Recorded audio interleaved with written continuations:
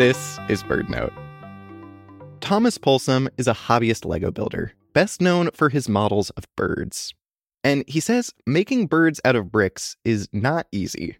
Building anything organic out of Lego is actually a real challenge. You're trying to make round objects out of square bricks. So how do you do that? Well, one way is to use a special kind of brick, which they actually funnily call a snot brick. And snot means studs not on top. So you have this brick which has a stud on the side, and that allows you to build sideways or upside down or any which way that you want to, basically, which allowed to get the organic shapes. Another fun hallmark of Lego art is nice parts usage.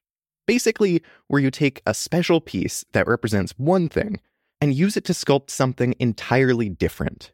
For example, when building a European goldfinch perched at a suet feeder, Thomas used little minifigure handcuffs for its legs. So one end of the handcuffs was actually attached to its body, and then the other end was attached to the branch. Another bird which I built was a puffin, and I used minifigure carrots for its legs, which I think worked really well for its skinny kind of orange legs.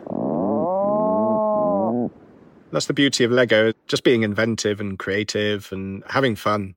You can see pictures of Thomas's nice parts usage in his bird models on our website, birdnote.org.